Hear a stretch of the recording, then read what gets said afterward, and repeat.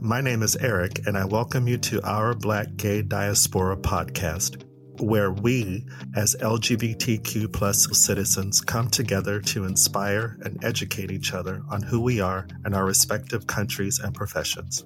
Through topics and guest interviews, our Black Gay Diaspora podcast celebrates individuals making a difference. Loving who we love is not a choice. Being who we're meant to be can be. We are here. You are welcome. We are community.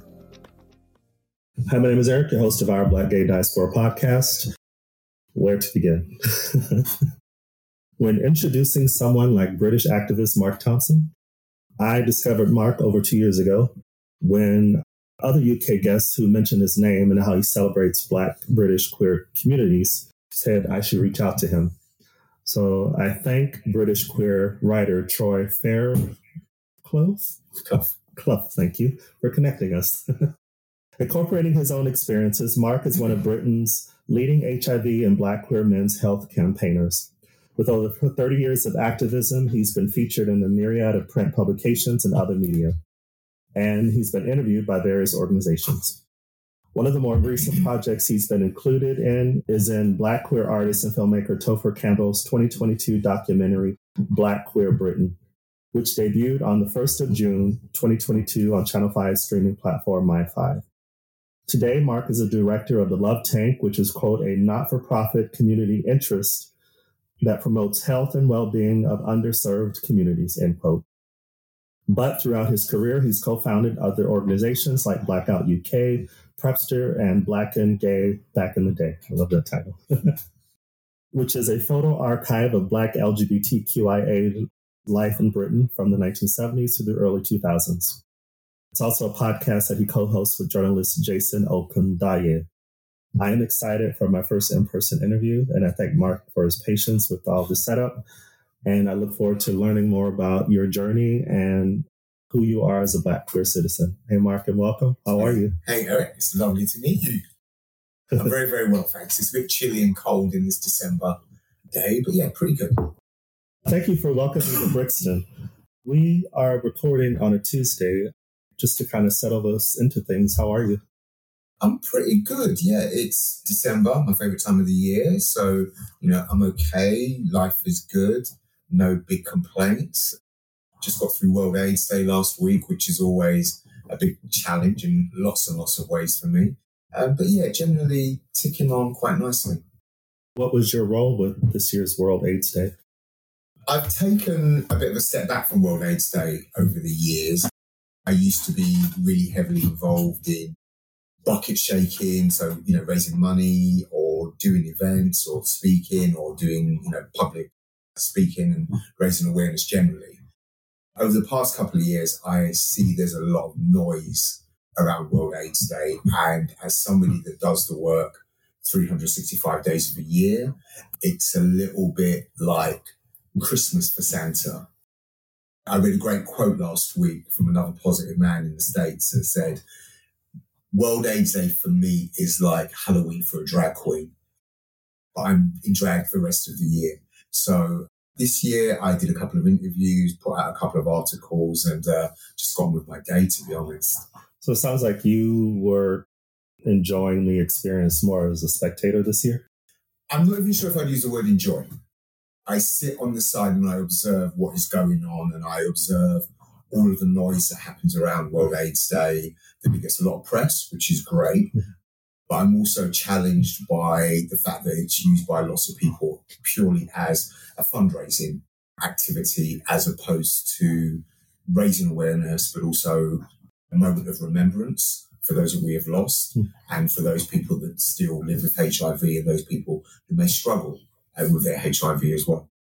Okay. You mentioned December is your favorite month. Why is that? It's autumn, winter, it's Christmas, it's cuffing season. You have candles and nice lights, and I get to spend time with family and just be warm and cozy in the house. It's just nice. I know you also recently took part in the annual Red Run London 510K charity run. You were raising funds for PrEPster. Mm-hmm. Did you participate in as an actual runner or walker?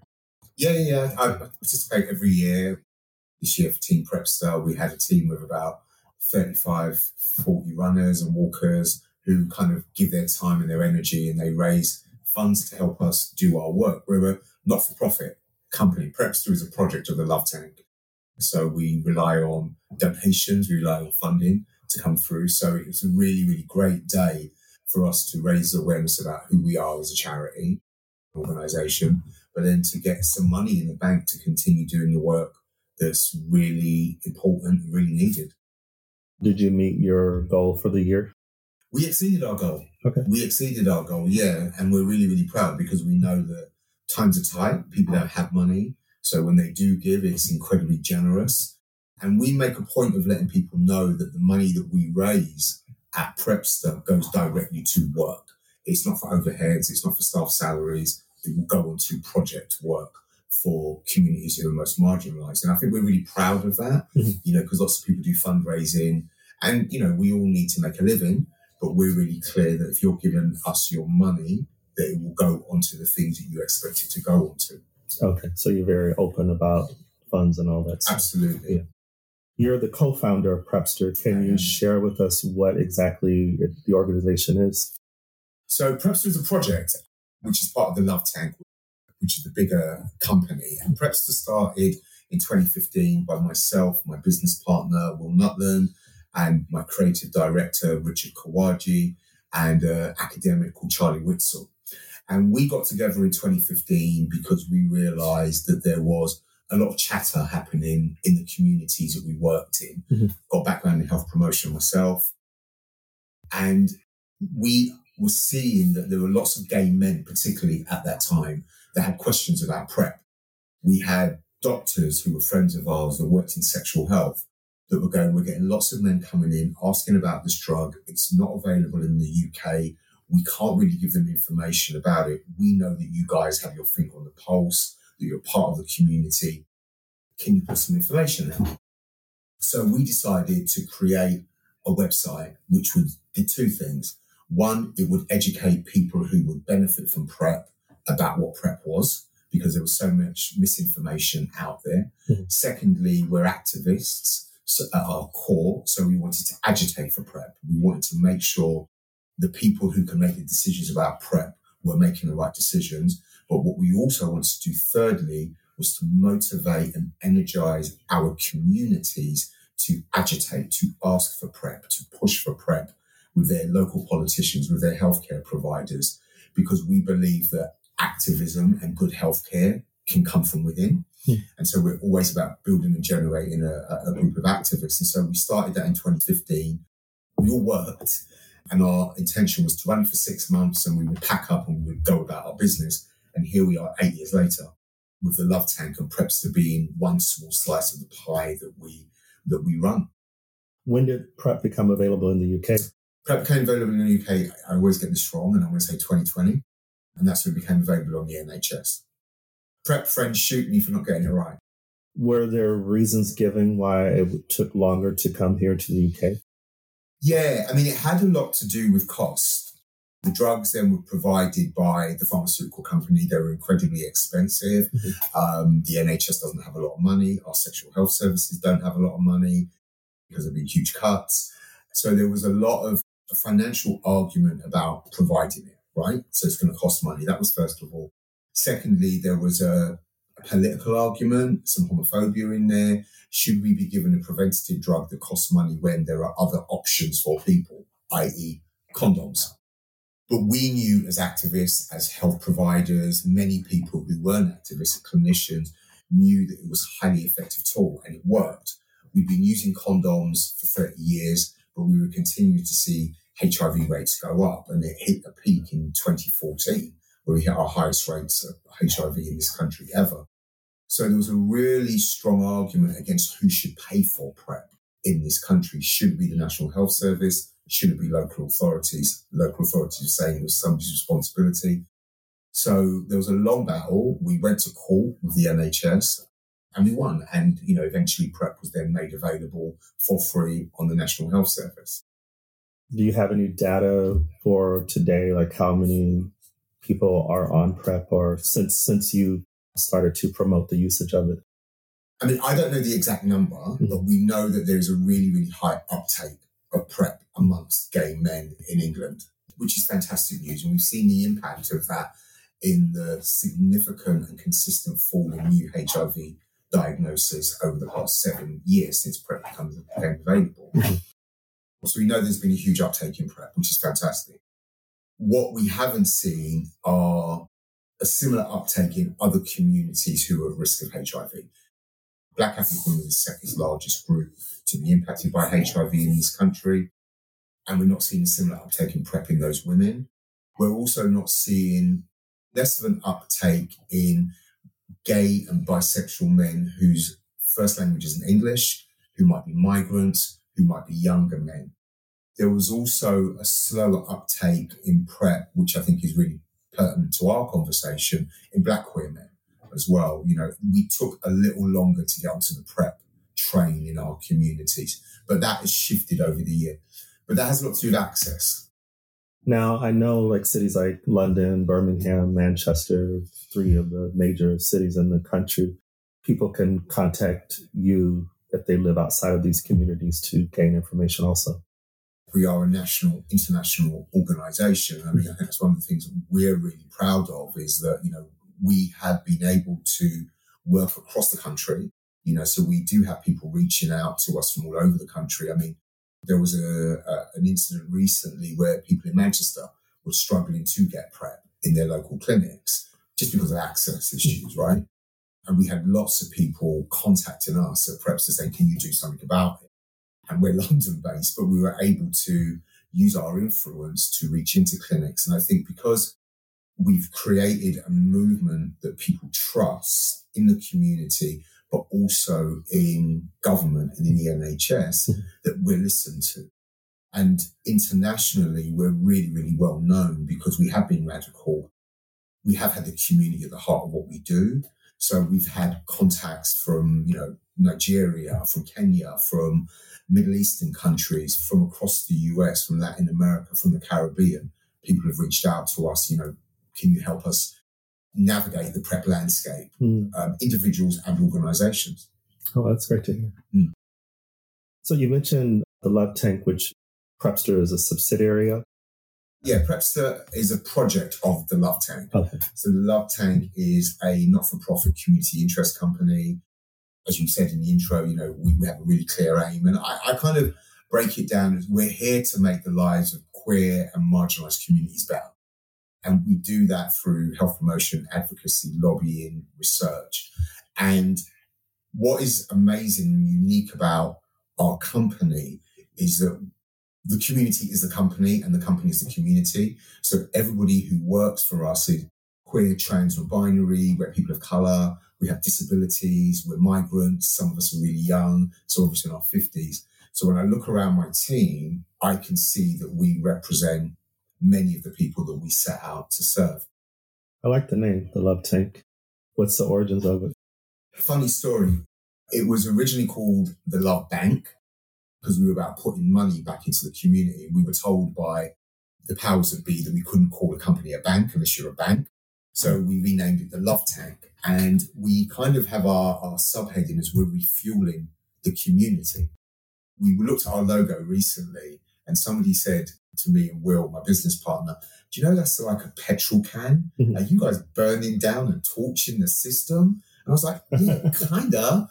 But then when I re-looked at it, I looked at it as a watering can. Okay. And what we're doing is we're sowing seeds and we're nurturing the communities that we serve. So the Love Tank is about love and it is about trying to fill the world that we occupy. And our work is informed by love for our communities, love for the people that we serve. You know, that kind of ties into, I came across an interview you did with Attitude Magazine in June 2021. You're candid about your life growing up in Brixton, coming out as a teen, and also being HIV positive. In relation to coming out as a teen, was that something that was common during that time in the UK? Because when I hear that story, it's like, wow. As far as I'm aware, no, it wasn't very common. I came out in 1985 and I was 16. I didn't go to gay groups. I kind of knew gay youth groups existed, but They weren't something I went to. Mm-hmm. And I didn't know anybody my age when I came out. And I don't think I really met people who were my age until a couple of years later when I was in my late teens. And even those men who'd come out to other gay friends, but not necessarily to family. Mm. I'm not saying I was unique or special, but kind of unusual in some ways. But I was able to come out because I had a kind of quite progressive, quite liberal mum.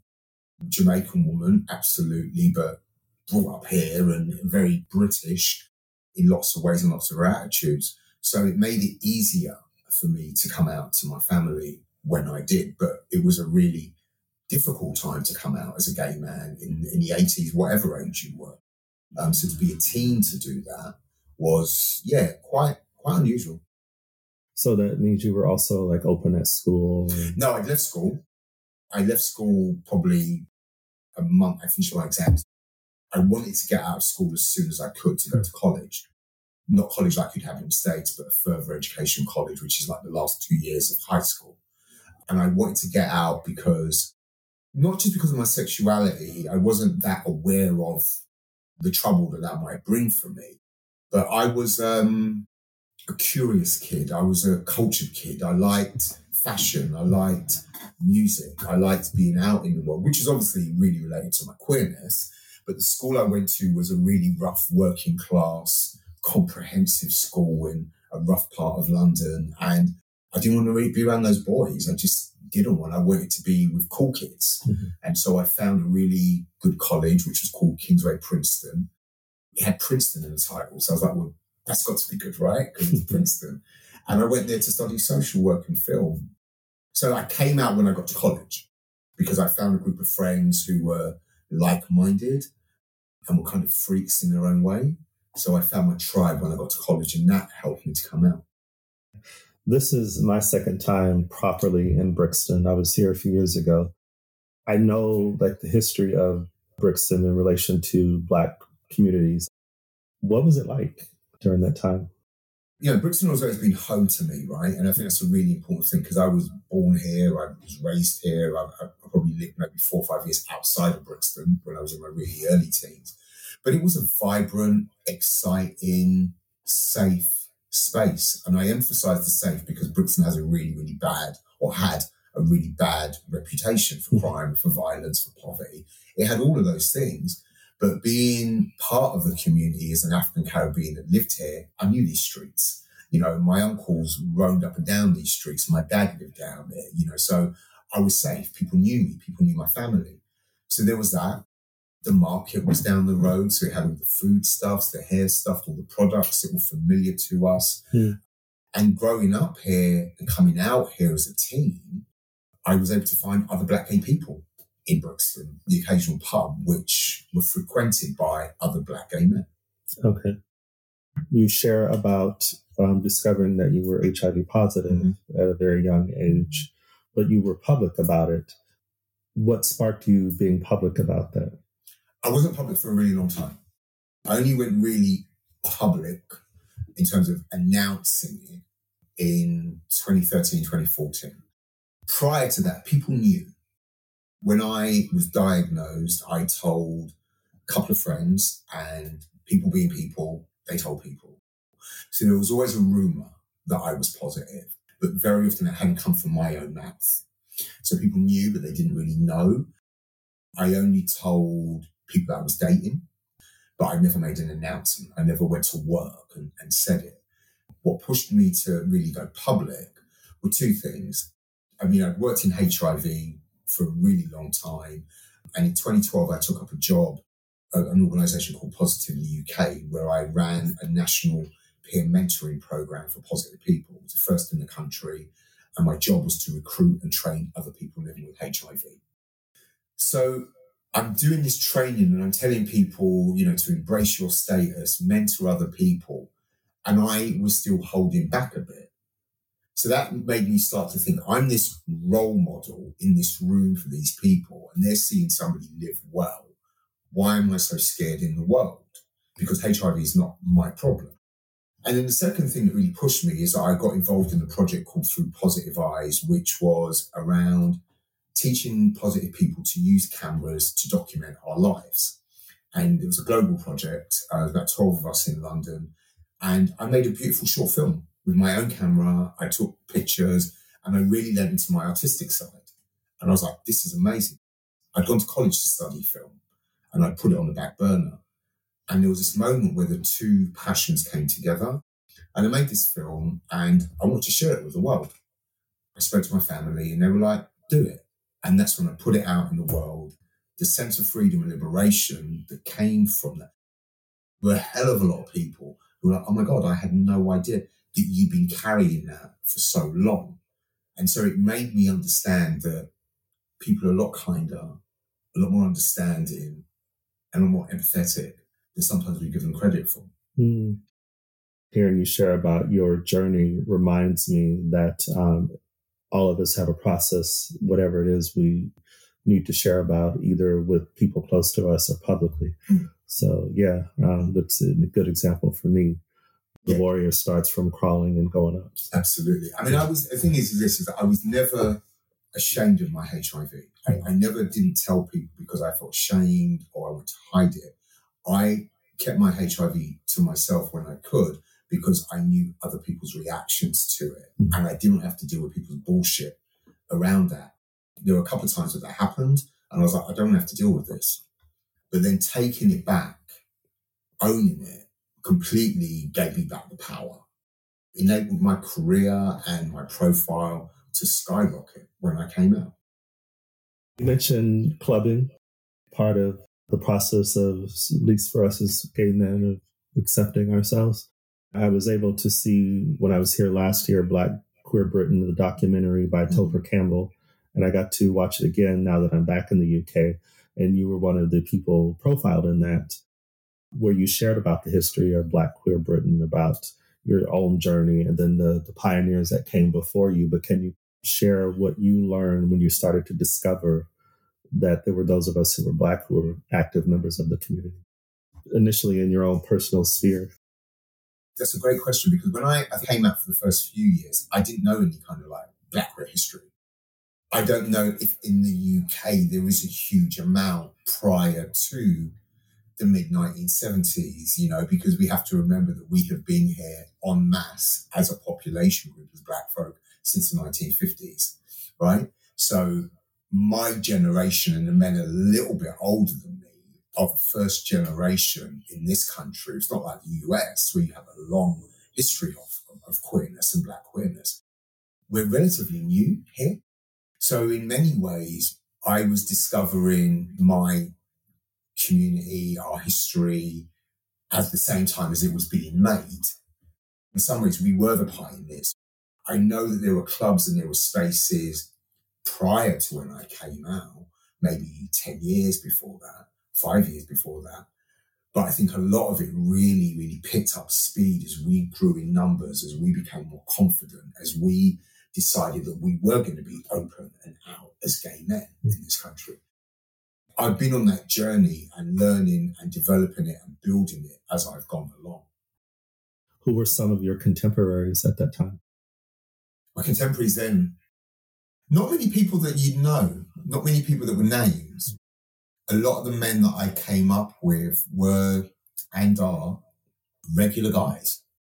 That's one of the things that very often we think that we are, names and labels. Most of the men that I knew and I hung out with or I dated or I partied with are just your ordinary Joes going around their daily lives who were really, really popular at one point and now kind of live nice, quiet lives somewhere with a dog and whatever in a quiet house. Mm-hmm. One of the people is DJ Biggie C, Calvin Dawkins was, one of my closest, and it is my closest, and one of my oldest friends. People like Dennis Carney, who I did some activism work and I got to know in the 90s. Clarence Allen, Charles Einer. But these are lots of men that were my contemporaries when I started to get involved in the HIV work. In Black Queer Britain, the documentary, there were groups that came up, Big Up, Let's Rap. Mm-hmm. Yeah. They were Black queer. Prior to those, you had the Black Lesbian and Gay Centre, which was run by a few queer activists, Black queer activists. I didn't touch those. because I was not political. I didn't see myself as political or wanted to shout from the rooftops about Black queer life or create a Black queer space. When Let's Rap came along, which was started by Dennis Carney and Peter Nevins, I think, it was a discussion group. It was just about Black gay life and connecting men.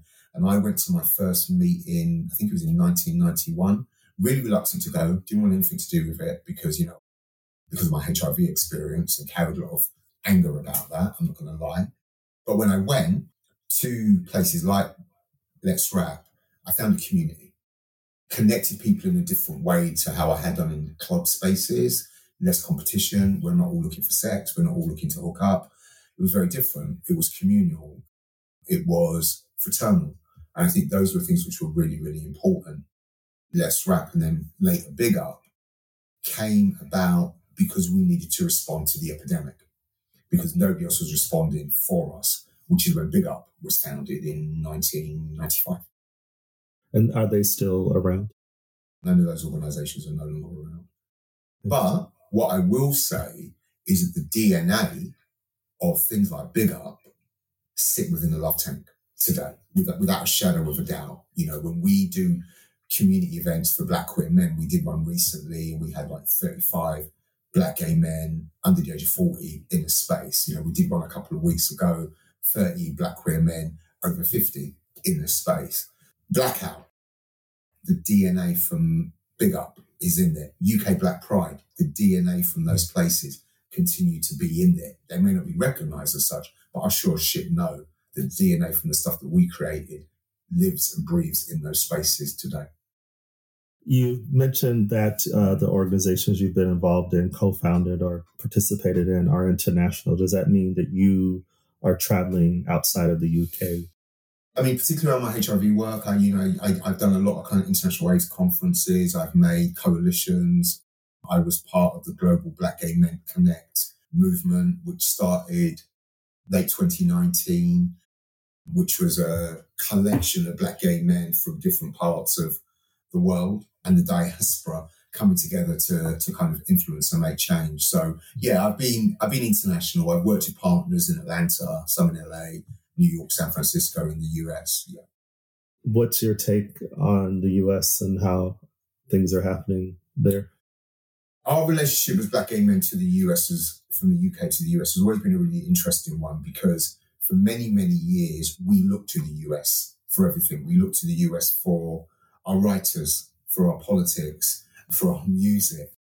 I don't think we would have started Let's Rap and Big Up without In the Life by Joseph Beam. I think if we hadn't read that as a seminal text at that time, we would have gone like, we're still wandering in the dark. But reading that work at that time empowered us to build.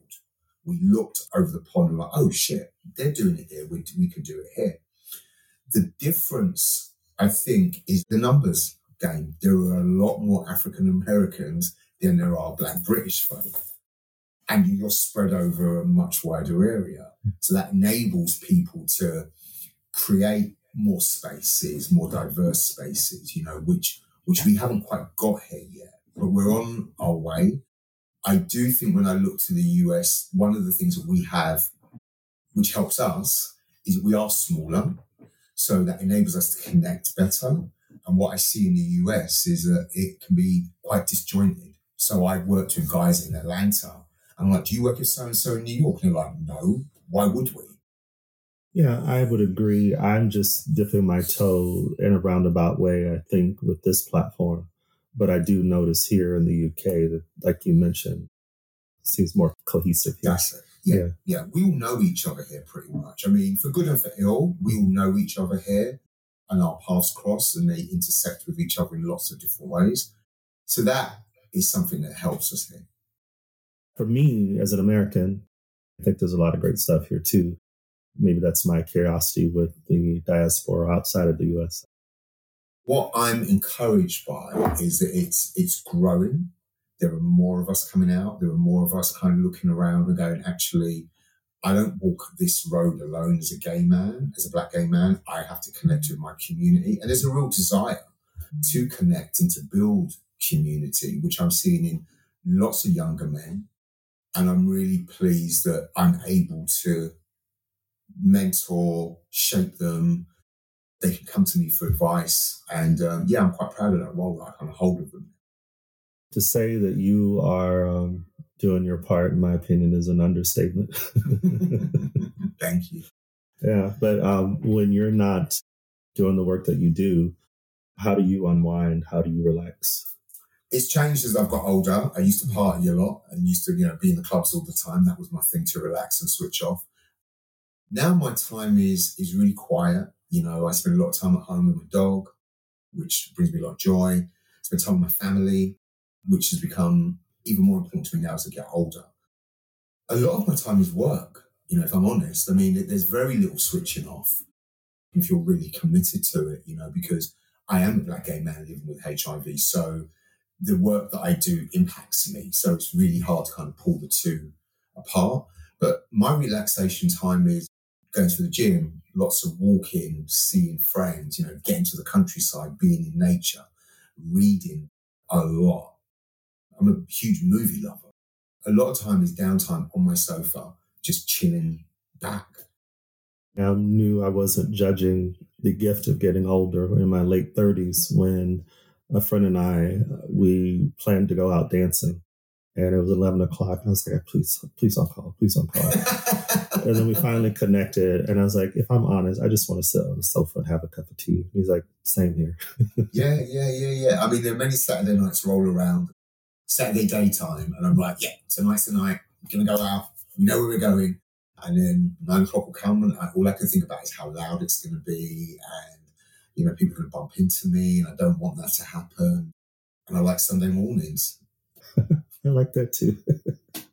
I'm going to use that phrase. Yeah. One of the things that I have discovered being back and forth here in the last few years is music. The Black queer community, similar to in the U.S., we are at the center of that in a lot of ways as far as clubs or even different types of music. And I discovered grime and other genres. How was that coming up and experiencing these genres of music that are influencing music today? Well, music has always been really important to me as a person, regardless of my sexuality or my identity. It was something that I grew up with in my house, and I had an absolute love of all kinds of music. My Black queerness and music are intertwined and influences some of what I listen to and how I enjoy and receive music as well. I'm a huge house head.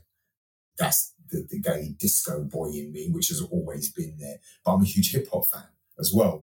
It brings me a lot of joy. And I also enjoy understanding how the music I listen to, the artists I listen to, kind of relates to my gayness.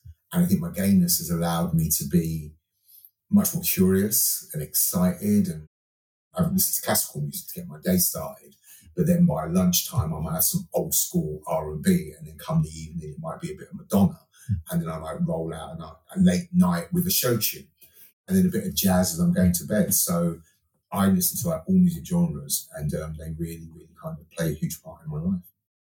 The emotional journey that music helps us with. Yeah. And I think for me, with music is a touchstone for me in the sense of it provides me with memory. So very often, if I'm doing a bit of writing or, I'm putting something down, music will jog something in me and will take me to a place. I can pinpoint certain parts of my life and my journey to particular artists, to their back catalogue, so I can pull out Pet Shop Boys, one of my favourite bands, and go, right, that happened at this time when this record came out. And I remember I was on a bus going to Bad's, the nightclub, and this is what happened when I listened to that tune. Discovering house music for the first time in a gay club was one of the most emotional, powerful moments of my life.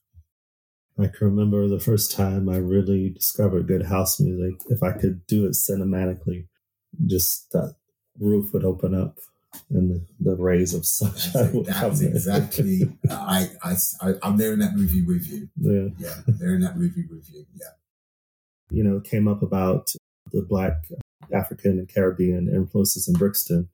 Are there still places as a visitor that one can visit here in Brixton, either for food or art? For black stuff, yeah, I mean, you'll find pockets of it in Brixton. We haven't been completely wiped out.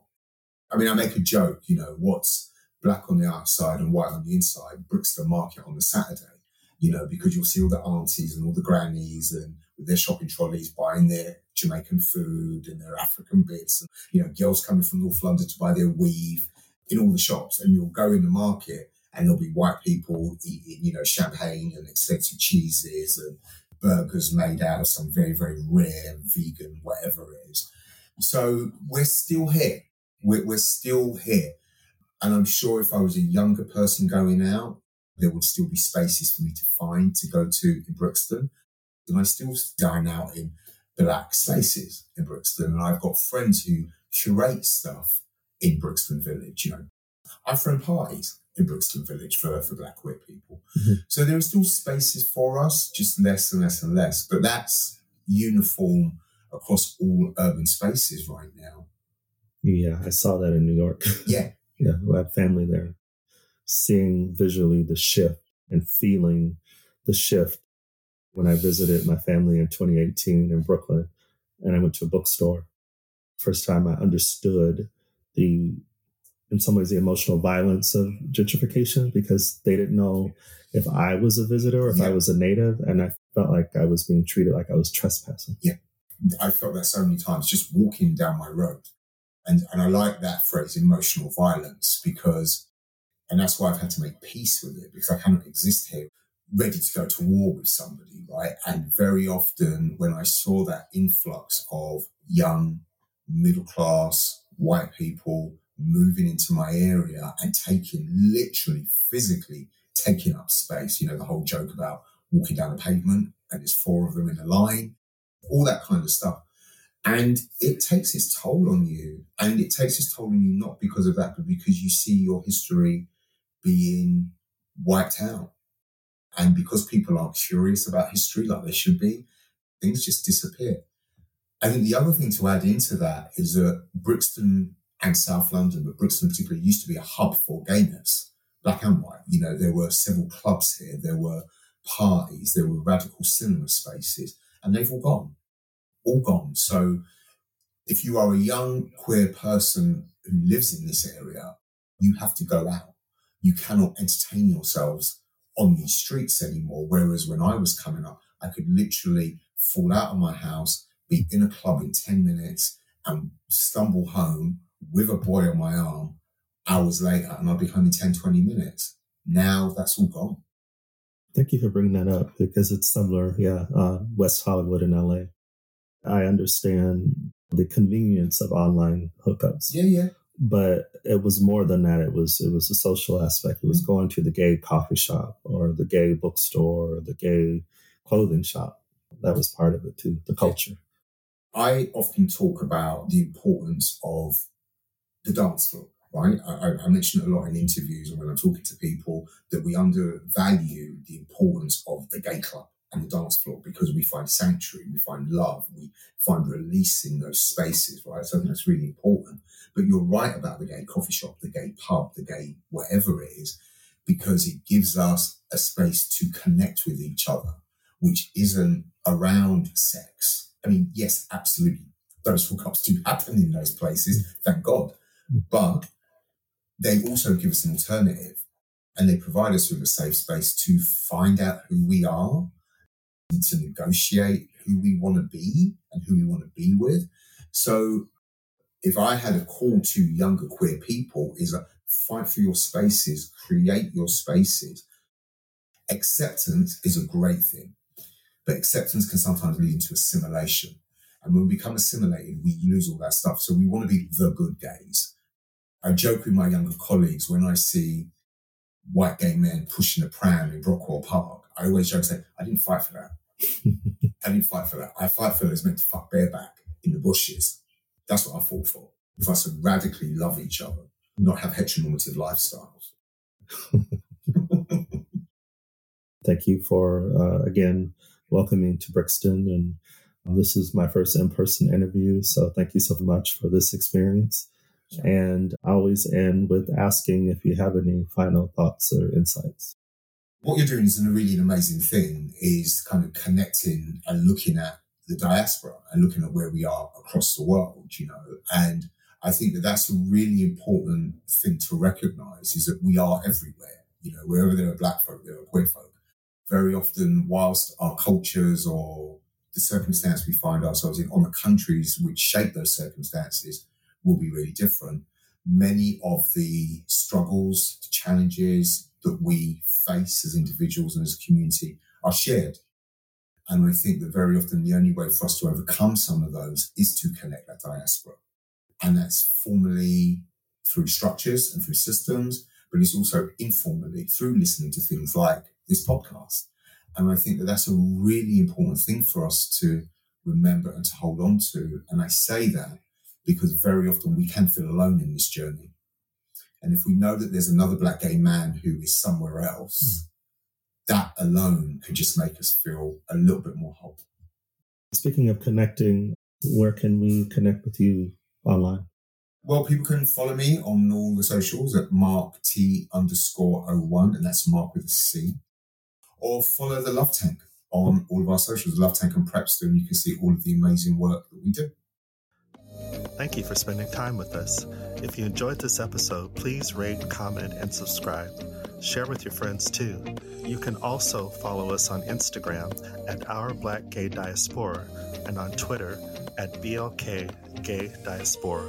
Until next time.